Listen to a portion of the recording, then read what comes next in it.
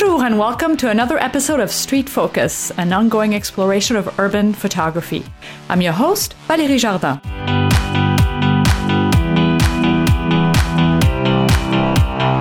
Today is another Street Tips segment, and my good friend and host of the Candid Frame podcast, Ibarionex Perello, is on the show with me. Hello, Ibarionex. Can you believe that it's been almost a year since we hit the streets of LA together? Really? Is that? Oh, God. Wow. Where does time go? It was so much fun. Oh, it was. I hope to get you back out here sometime soon. Yes, I'm going to San Francisco actually at the end of this month. So that was switched LA to San Francisco. So who knows? Maybe next year I'll be back in LA. Oh, that sounds good. So you, what's new with you since? I had you on the show. A few months ago now, as a guest host. And so what have you been shooting these days? Oh, well, it's been interesting. I'm working for an NPR show called Bullseye with Jesse Thorne. Mm-hmm. The studio for that is in just west of downtown Los Angeles in an area called Westlake, for people who are familiar with Los Angeles. It's the area where MacArthur Park is, near Koreatown. And so it's a full-time gig. But I find that during my breaks and during my lunchtime, I take time to go out and photograph. Yeah. So every workday, I'm out for at least 20 or 30 minutes. That's good. Making photographs. And it's been a really interesting challenge, not only because of the time restriction, but just because I'm trying to push myself to take pictures that I haven't made before. Mm-hmm. And if people who are following me on Instagram will see that the results have been very interesting. I tend to try to post a picture a day. Good. And I'm really liking the work that I'm making down there. And I'm wondering, because now you have such time limitations, you probably make more of a point of going out every day. Whereas when you were working from home and you felt like you had all the time in the world, you probably were not as good at making that happen. Exactly. Mm-hmm. So it's been really, really good. And it's just, it made me appreciate that much more how, it's just the choice to make the time to shoot that really is going to make the difference. It's not about whether you have time or not. It's the choice to make the time. Yeah. Well, you just had a first great tip. Yeah, it's about making the time. And I know, I'm interviewing this week someone who just photographs sleepy commuters on the train, and it's making good use of their time and photographing on their commute to work, and there is no excuse really. I hear so many people say, I don't have time to go out and shoot. Well, unless you live in a cave and you can't get out at all, you do have time, because everybody gets a lunch break at least, or has to get to work. So those are opportunities that you need to grab. So what has been your weapon of choice these days? I've been using the NX500 primarily. Okay. So I own that, and I have my X100S, but I have found that I've been shooting a lot at the wider angle end. So it's a 16, it's the kit zoom. It's a 1650. So the 16 acts like, I think it's the 24 or 28 millimeter. Yep. So that's been really interesting, because it forced me to get closer and be more conscious about the frame, and the articulated screen has been incredibly helpful to shoot from anything but eye level. That's true. And I've been playing with the new Fuji X70, which is not released yet, but same thing. It's that same focal length and articulated screen, which I don't have on my favorite camera. So I can see how you'd get used to that, and it's that much smaller and inconspicuous. So, but it's a great focal length. It pushes you to get closer. Yeah, I'm loving it. Mm-hmm. That's awesome. Okay, well, let's just jump right in. You have some tips to share with us today? Well, I thought I'd do something a little different. Okay, awesome. I think about people ask me for tips, and I just go, God, what can I tell people that other great photographers haven't done already? Mm-hmm. So I thought what I'd do is I'd give tips that the great photographers have given. Oh, that's an awesome idea, because, well, if some of my listeners out there still don't listen to Ibarionex's amazing show, The Candid Frame, well, right after you listen to this episode, you have to go and subscribe to it, because I've learned so much from you and your guests over the years. An incredible show. Yeah. So I pulled some quotes from some of my favorite photographers, and the one I wanted to start with is one from Gary Winogrand. Mm-hmm. And he says that great work is always the result of great labor. There you go. And I just felt like, that just like we were talking about putting in the time. Mm-hmm. I mean, when you think about great athletes or great musicians, those people put in a lot of time, a lot of effort, a lot of work in order to get as good as they get. Yeah. I think that one of the biggest challenges about photography is how easy it is to make a photograph. You just press a button and a picture's made. Yeah. But in order to make a great photograph, you really need to put in a lot of effort, not so much in terms of picture taking, but developing the way that you see. And so, and I've learned over the past 6 months how important it is to make the time, not just on the weekends or a couple of months or whenever you do a workshop, but practicing seeing every day, whether it's with a camera phone, a small compact camera, a DSLR, it doesn't matter. It's making the choice to go out and do the work that's going to make you a better photographer, because I don't think anyone aspires to be an average photographer. That's Everyone right. Mm-hmm. He's a really great photographer by some measure. And the only way that happens is by making the time to go out and make photographs. That's right. And being discerning. Absolutely. Not just snapping away. That's right. Yeah. Because I think there's so much of that. I mean, we're exposed to a lot of mediocre photography. And I always feel like, okay, just people either don't take the time to see, or they just want to post everything they shoot and they're not being discerning in their editing process. So, because don't you feel that way? It's just that there is a lot of there is a lot of good stuff out there, but we've never been more exposed to bad photography as we're now. Yeah. And I don't want to say it's bad photography. No. There's a lot of mediocre yeah, photography, and it's not because these people aren't talented. It's just I express this that people are just lazy in terms of the way they're seeing.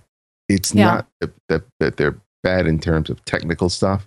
I mean, most of the cameras today make it almost you can't make a bad photograph. Mm-hmm.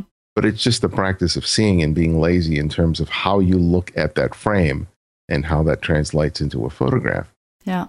And that's bottom line what it is. Yeah, and it may just be, the result of the unlimited shutter click from having digital cameras. Yeah. I really do think that photographers have become a little sloppier. Because they're, at the end of the day, it doesn't matter if you take 36 exposure or you take 3600, the cost is the same, but the number of keepers is definitely, the ratio is not going to be the same. Yeah. That's that was a great quote. Awesome. Okay. Next quote. Here's another one from a photographer who passed away sadly recently, Mary Ellen Marr. Yes, one of my favorite photographers. Great lady, and luckily I had the chance to interview her a couple of years ago. Mm-hmm. But her quote is, "If the background doesn't work together with your main subject, you don't have a good picture." If the background doesn't work with your main subject, you don't have a good picture. Okay, expand on that. It just really speaks to this attention to seeing. Mm-hmm. I mean, when you're first photographing, you see your subject to the exclusion of everything else. Yes. Good point. Yes. And only later when you pull up the image on your computer or you see the print, do you realize, I got a tree growing out of this person's head. Yeah. I got this white car in the corner. I got all these distractions that I didn't see at the moment that I made the picture. Yeah. And this speaks to the idea of completely owning the frame. How you not only have to be aware of your subject, but everything in that frame. One of the things I tell my students is scan the edges of your frame. Yeah. Look at what's happening at the edges of your frame, because more than likely, the distractions that are going to diminish the impact of the photograph are usually lying in the edges or the corners. So this just speaks to the idea that, when you raise that camera to your eye, you need to slow down and pay attention to every millimeter within that frame and make a conscious choice to either include or exclude. Yeah. And it's more about those decisions to exclude. It's harder sometimes to just to exclude. Yeah. Don't you feel? And also, I always also tell my student to practice, because those are decisions you have to make so quickly on the street.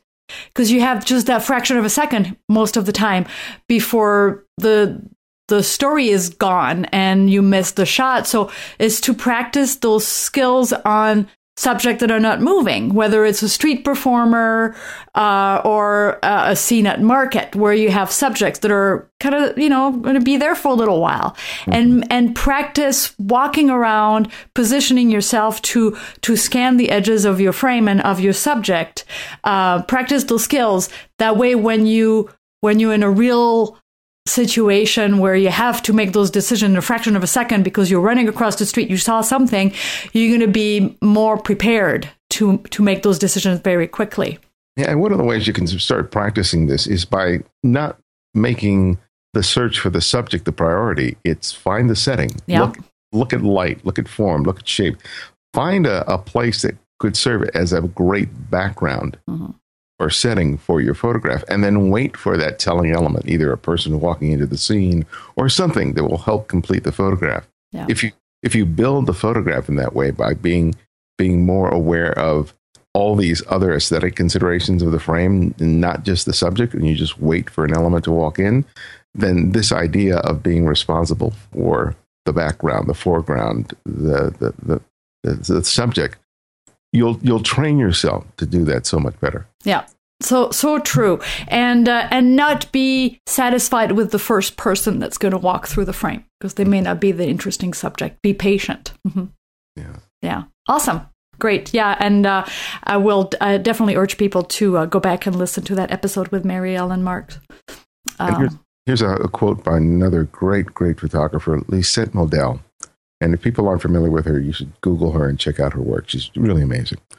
But she says, new images surround us everywhere. They are invisible only because of sterile routine, convention, and fear.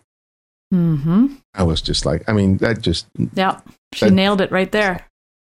Because how many times at least when I was, starting off as a photographer, I would go out with all this equipment and come back with nothing. And I would say that, there was just nothing to photograph. And the reality is there was plenty to photograph. It's just that I was blind to it. Yeah.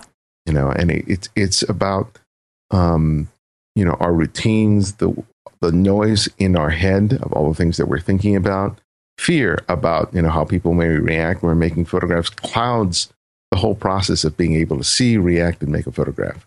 Yeah.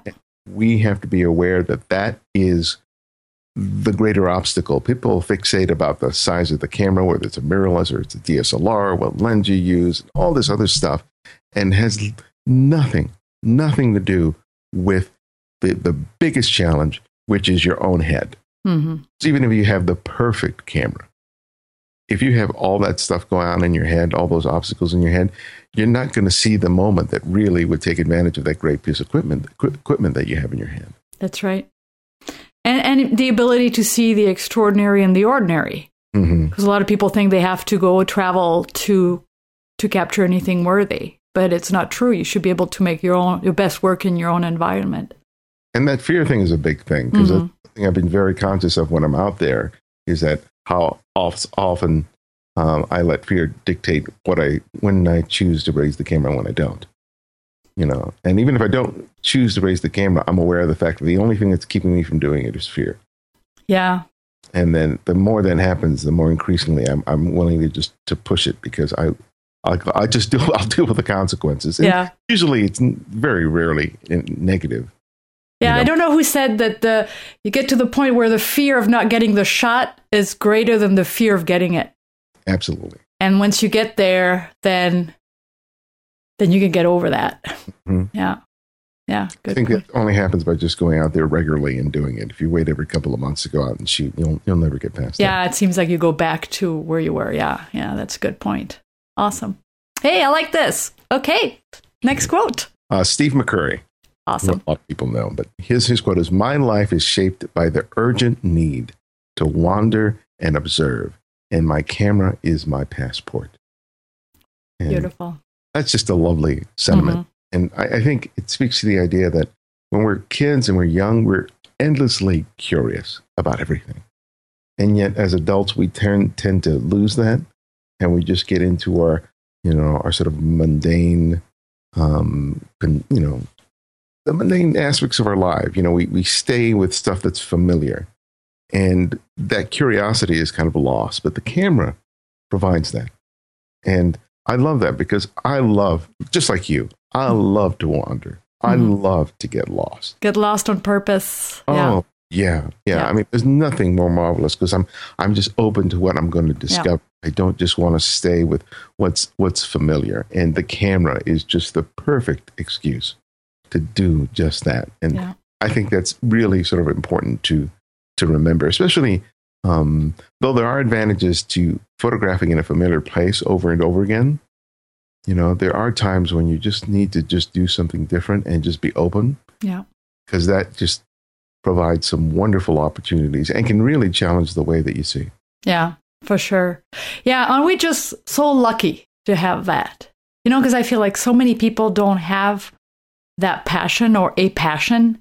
Mm-hmm. And it just keeps our life just exciting because there is no limit as to where we can go with our camera. Yeah, I feel that sometimes it's hard to even imagine not having that. I can't even imagine my life without that. Yeah, I'd go buggy. I'd be in a padded room. Me too. Well, at least we wouldn't be alone. Awesome. Yeah, I love Steve McCurry's work, of course, and his vision. And what a life, you know? Wow.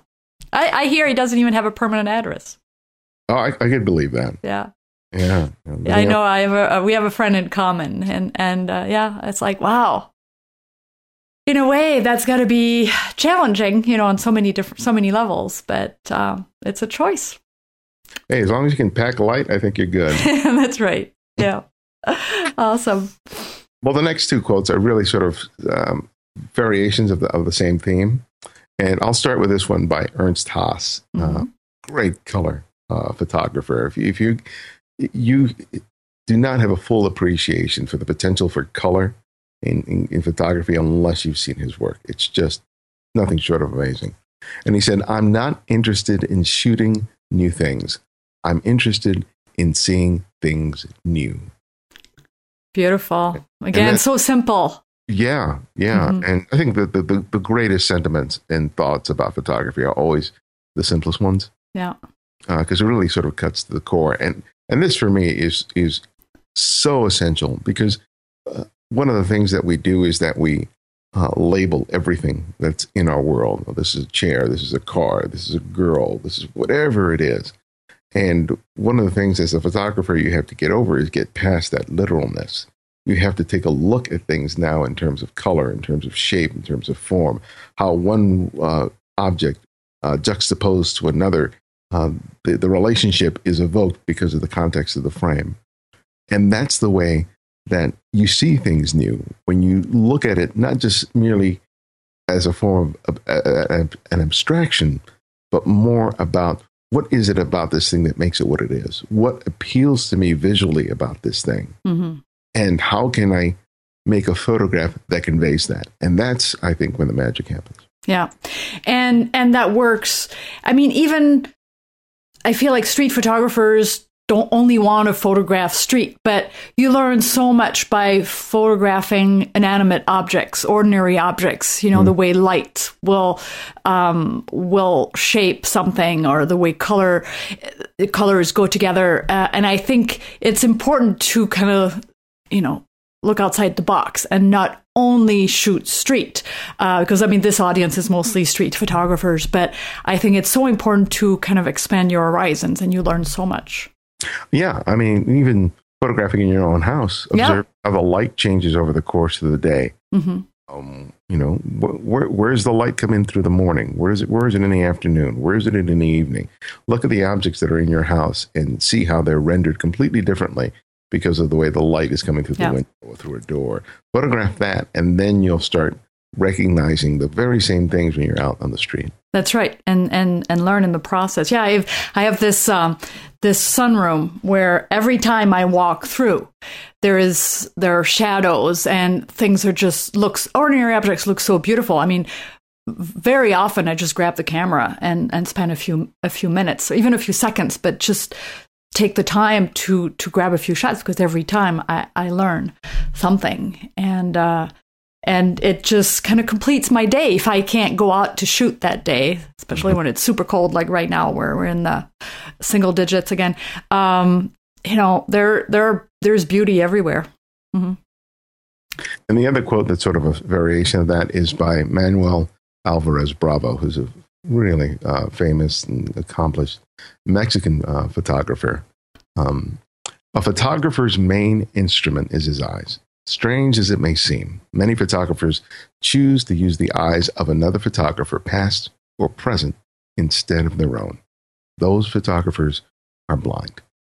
Mm. And man, that is as much of a challenge to anyone who's out there. It's a real call to action, because I think to some extent we all derive our eye from looking at other people's work.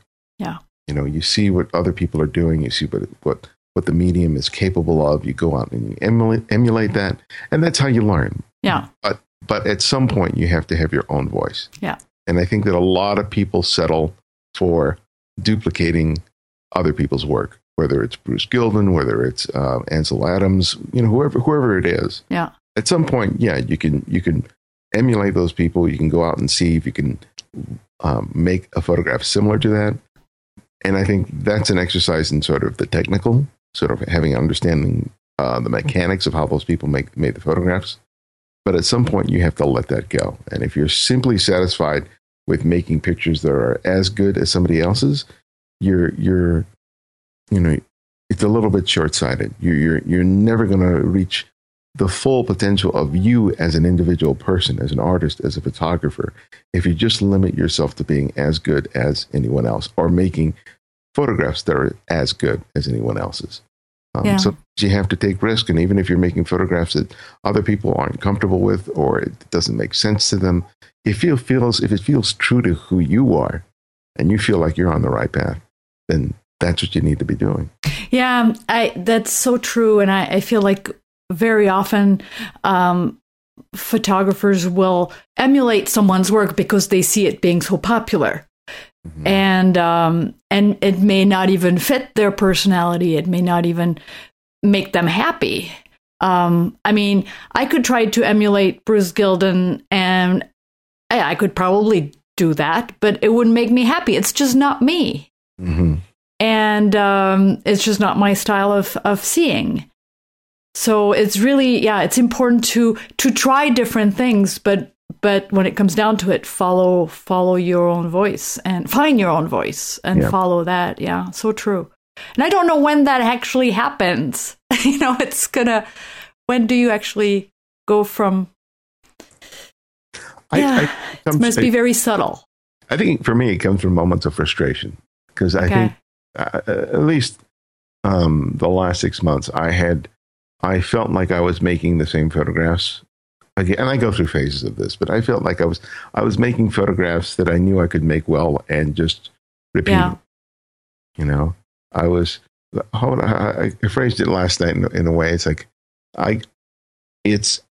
you don't want to end up making good versions of great photographs. Yeah. Now, you don't want to repeatedly just make good versions of great photographs, whether it's someone else's or your own. And at some point, there's a moment where I experience frustration because I recognize that in my work. And then at that point, that frustration feeds my desire to go out there and try to do something different, which is why I'm shooting the way that I'm shooting right now. Because not all the photographs that I'm putting on my Instagram feed are great photographs. That's not the point. The point is that I'm out there and I'm really pushing myself. I'm challenging myself to figure out what my next step is. And only by going out there and working within these restrictions, shooting with a 24 rather than a 35 millimeter, all of that is, putting the pressure on me to really not only change the way I see, but observe the way that I'm seeing and how I'm reacting. And I'm not there yet, but I know that at some point, when I look back at the work that I've created over the past year, that I'll probably recognize that. But right now, I'm in the midst of making the photographs, and it probably won't register. Yeah.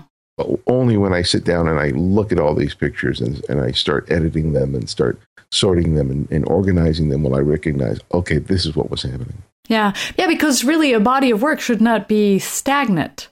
You should see, something evolve. And if you feel like you've pretty much shooting the same subject in the same way all the time, then maybe it's time to, switch things around a little bit. Absolutely. Mm-hmm. Yeah, in order to grow. Otherwise, you're just not going to grow. That's a good point. And I don't know. Yeah, that's something that I think a lot of people will appreciate the tip, because it's going to make everyone kind of reflect on their work and look at where they were a year ago compared to today. And are the pictures similar or not? And why are they so similar? Are they just too comfortable? Yeah. Yeah, that's a very good point. Yeah. And the next photographer is not a street photographer, but many people will be familiar with her work, and that's Sally Mann. Mm-hmm. She says, like all photographers, I depend on serendipity. I pray for what might be referred to as the angel of chance. Beautiful. Just as street photographers, that's what we're all about. Mm-hmm. Right? It's the thing that you can't anticipate, the thing that you can't imagine happening that suddenly happens in front of the camera.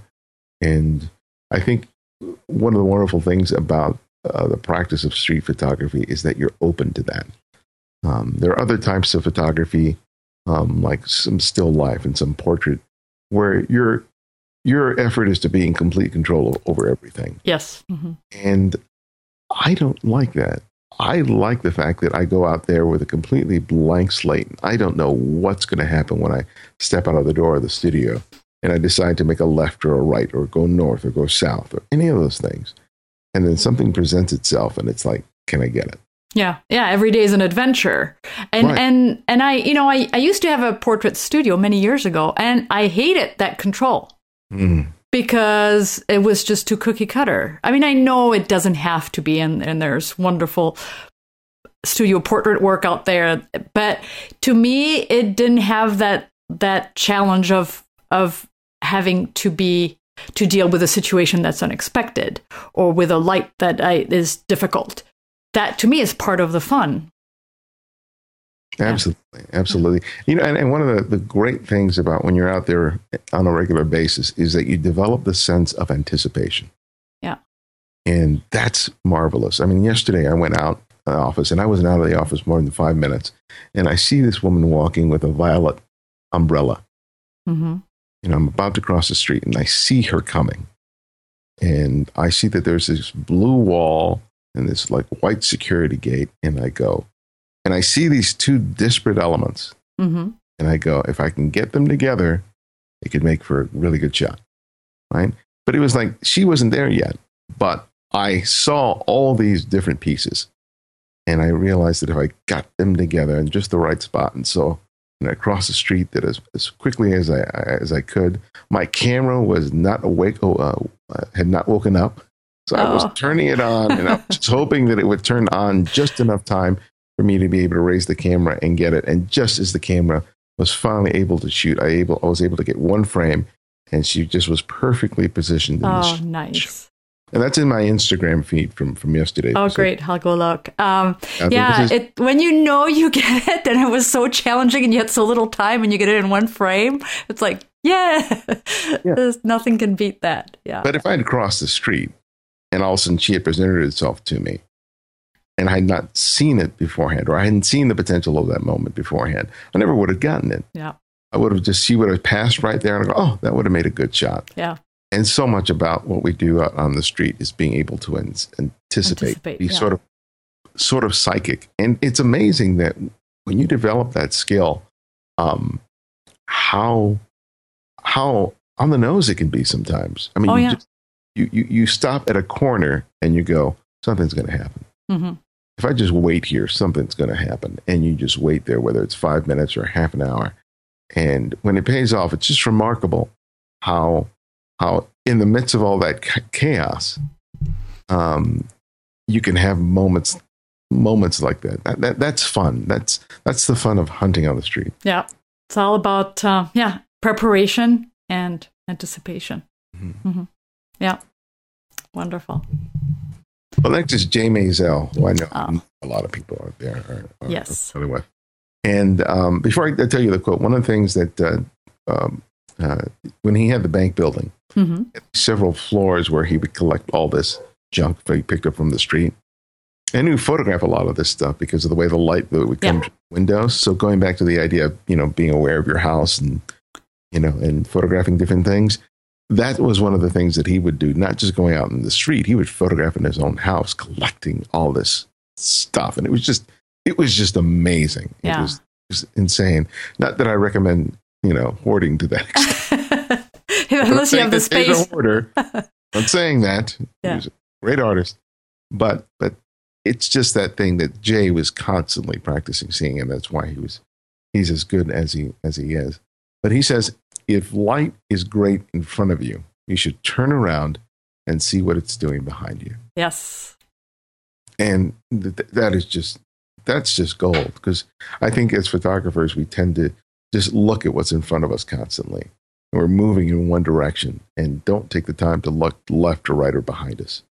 And sometimes the best stuff is there. And especially with respect to light. I mean, if you've got late afternoon light and the sun is behind you, you got this wonderful front lit stuff. But if you turn around, there's going to be something that's going to be a backlit that might look just as remarkable, or something that's side lit. Or if you look to the side, you might see that it's being reflected off of some surface like a window or a white wall or something. And it's just doing something that you couldn't have even predicted.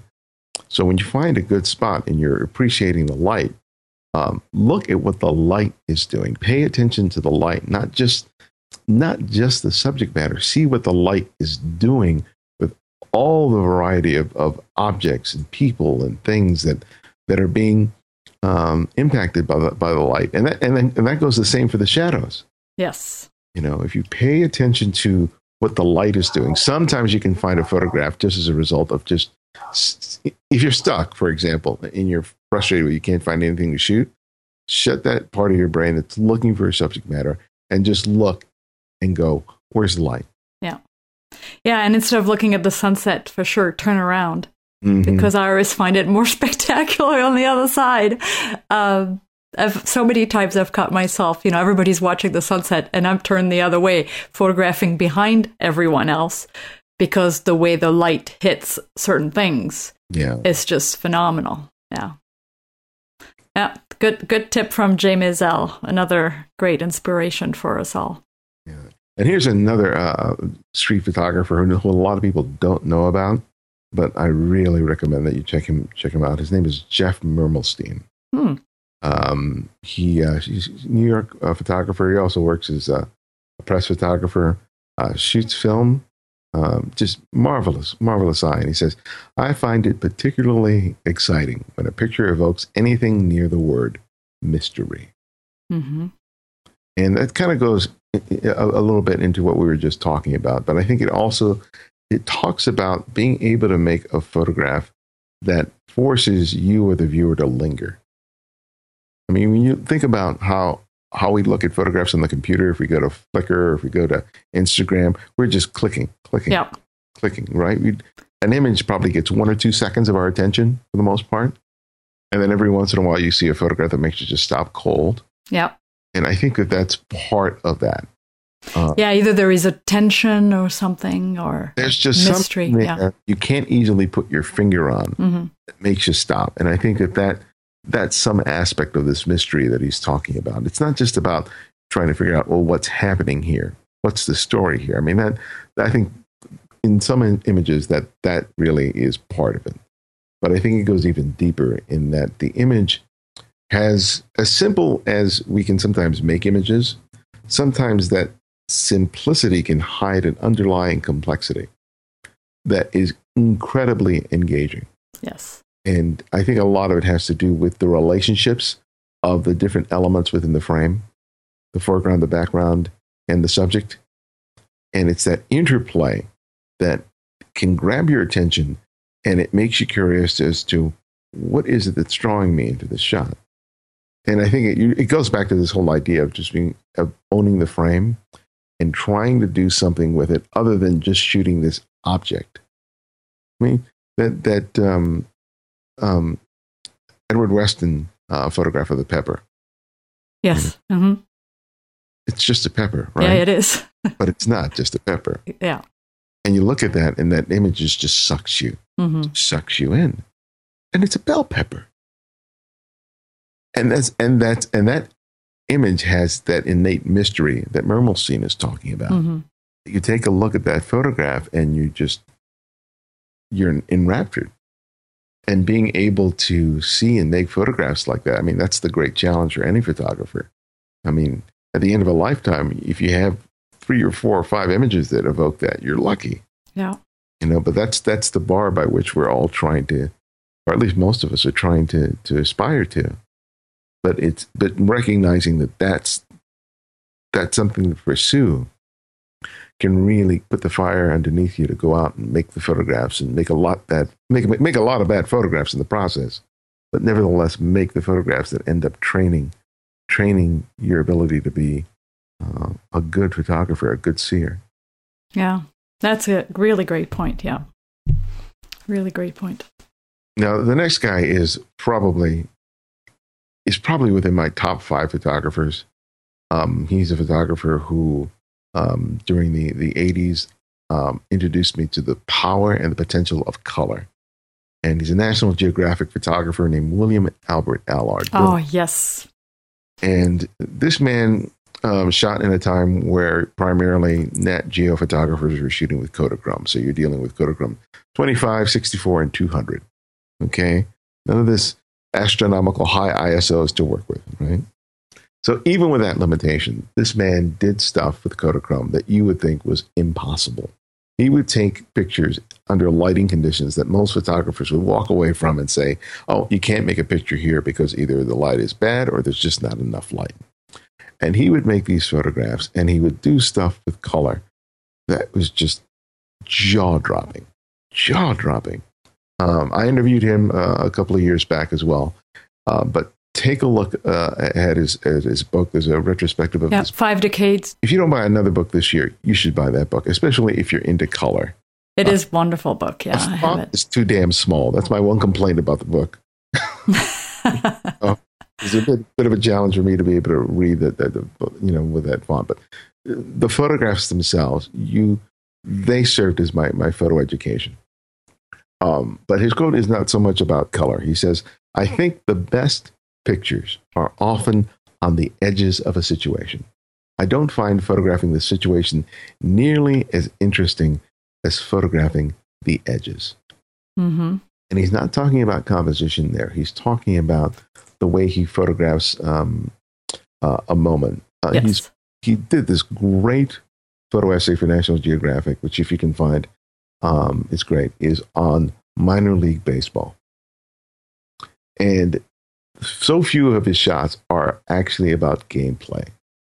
They were actually about the world around minor league baseball. Yes, and those are amazing. I spent a lot of time looking at those images, and you're right. It's all about the spectators, the stuff that's happening on the side, the vendors. I mean, it's the stuff at the periphery. I mean, you go to a parade, right? And it's like the least interesting photographs are of the parade itself.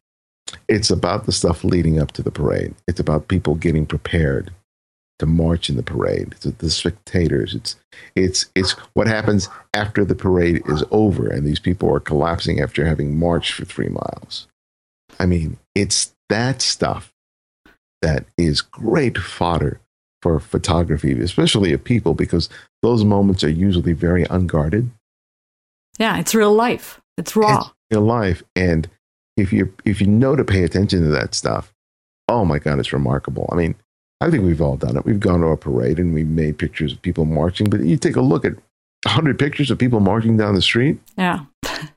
What is it? That's nothing. It's nothing. But if you take a step back and you really think about what's really happening here, look at the social dynamic, how you can reveal the relationships that people are having with each other at such an event. I mean, I like going to like public fairs or public events like street fairs or something like that. And I'm not really interested in photographing the performers or the vendors. I'm looking for the opportunity to go in and show relationships and interactions with people. Because I have an access in that kind of situation that I normally don't have when I'm on the street. Yeah, it's true. And again, it's about turning around and looking behind you. Mm-hmm. Mm-hmm. Yeah, the behind the scenes.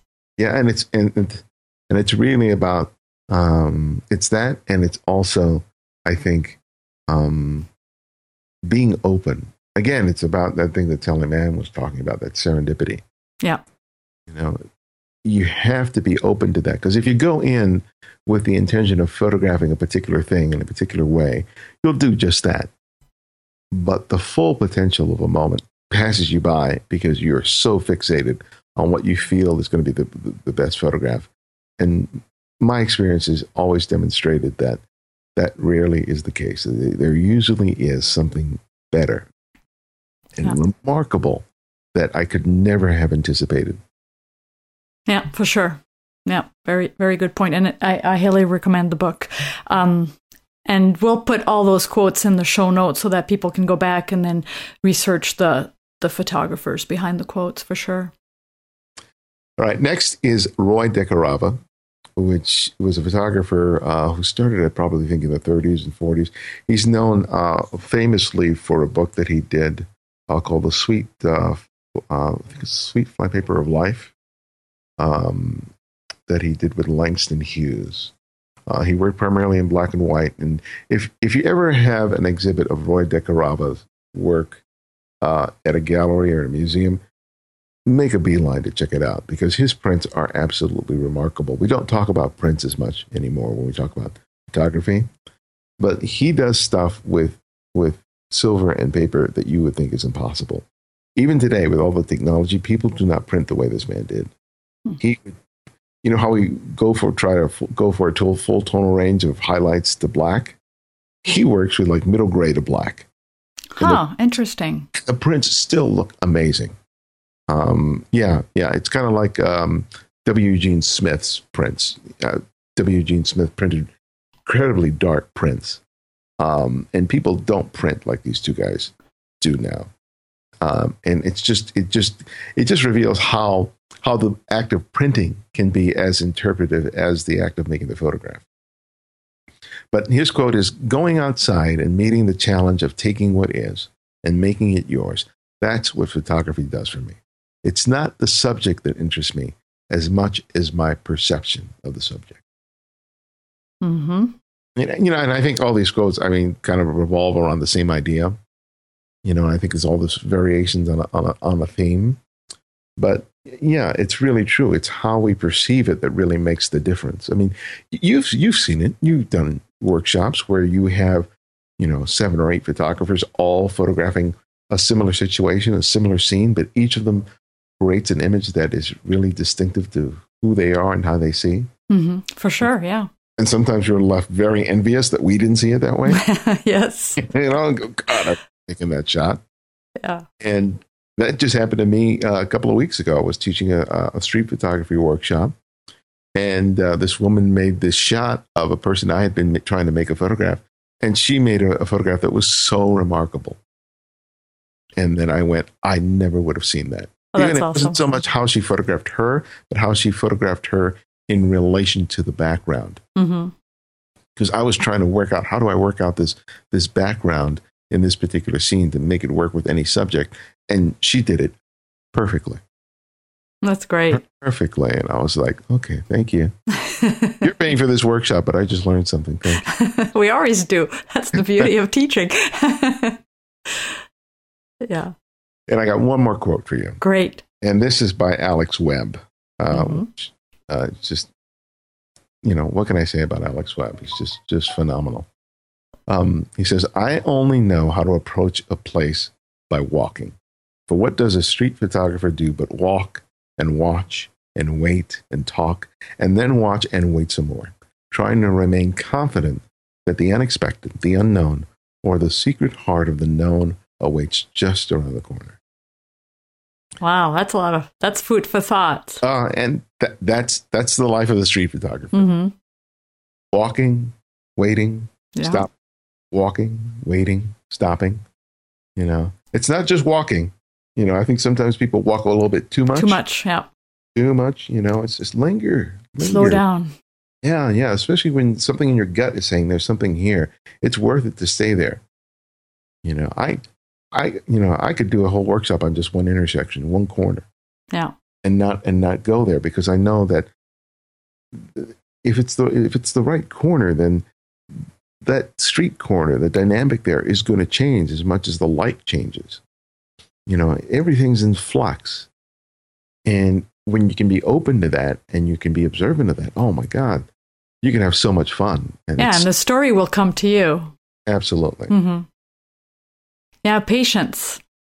Patience, yeah.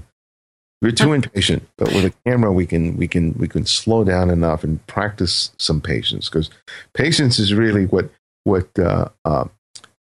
I know very few impatient great photographers. Mm-hmm. Because you recognize that practicing patience is as important as anything that you have in your camera bag. The only time I'm patient is with the camera. And it's so against my nature to be patient like that. I mean, it's just my family just cannot believe how patient I can be when I'm hunting with my camera, and how impatient I am in other aspects of my life. It's amazing. Yeah. Mm-hmm. Interesting. Well, this was just awesome. I mean, a great show. And I'm glad you thought of doing it this way, mixing it up a little bit. I think that was just great. And you've been exposed to so much talent through your interviews and all the research you've done. So that was just great to make a selection of your favorite quotes. Oh, thank you. I hope people really benefit from it and enjoy it. Oh, I'm sure they will. So anything happening that you want to share? Yeah, when does the show come out? Well, it'll probably be early March. Okay. Yeah, well, I'll be doing another street photography workshop through the Los Angeles Center of Photography. I believe that's scheduled for March. Okay. They can go to lacphoto.org to sign up, and I'll be taking people. It's a full day, so what I do is I'll do a short presentation about my approach to street photography, and we either go out to the streets of Hollywood or downtown Los Angeles for several hours. And then we come back to the studio, and then we do a critique. And I think that is usually where the magic really happens, when we get a chance to evaluate the work. So I try to give people a full experience there as well. Awesome. Yeah. And I'll put the links to the show notes, as well as the links to your website and the Candid Frame, of course. So, so where can people see more of your work? Well, if they want to see the latest work that I'm producing, I'm uploading regularly to Instagram. So they just do a search on my name, Ibarionex, which is B as in boy, ARIONEX. They'll see the work that I've been producing as of late and that I refer to. But otherwise, they can go to thecandidframe.com, and there they'll find not only links to all the interviews that I have for the show, but also samples of my earlier work. And if people want to get access to the full archive of interviews, because I've just recently, I think I'm at episode 309, so I have over 300 interviews with a lot of photographers, just street photographers. But I have apps that have been created so that people can access the entire archive really conveniently off their phones, either for Windows, Android, or Apple iOS. And they're available for free. So if they go to the website, they'll see links there for where you can download the respective apps. You can download it, and then you can listen to countless hours of conversations with photographers about photography, not so much about equipment and gear and technique, but really about what inspires and drives them to make photographs. So, download the app, check it out, and listen. Yeah, I have my favorites that I listen to once in a while. See, some old episode of yours. I've listened to every Candid Frame episode. Oh, thank you. And but definitely the one constant in my weekly or feed. That's for sure. Well, thank you so much, Ibarionex, and I hope we get to shoot together again soon. Yeah, me too. And I just love seeing you. Love seeing your work. always. So you're doing some marvelous stuff up there, not just as a photographer, but as a teacher. And I just want to wish you all the best into 2016. Oh, thank you so much. Thank you.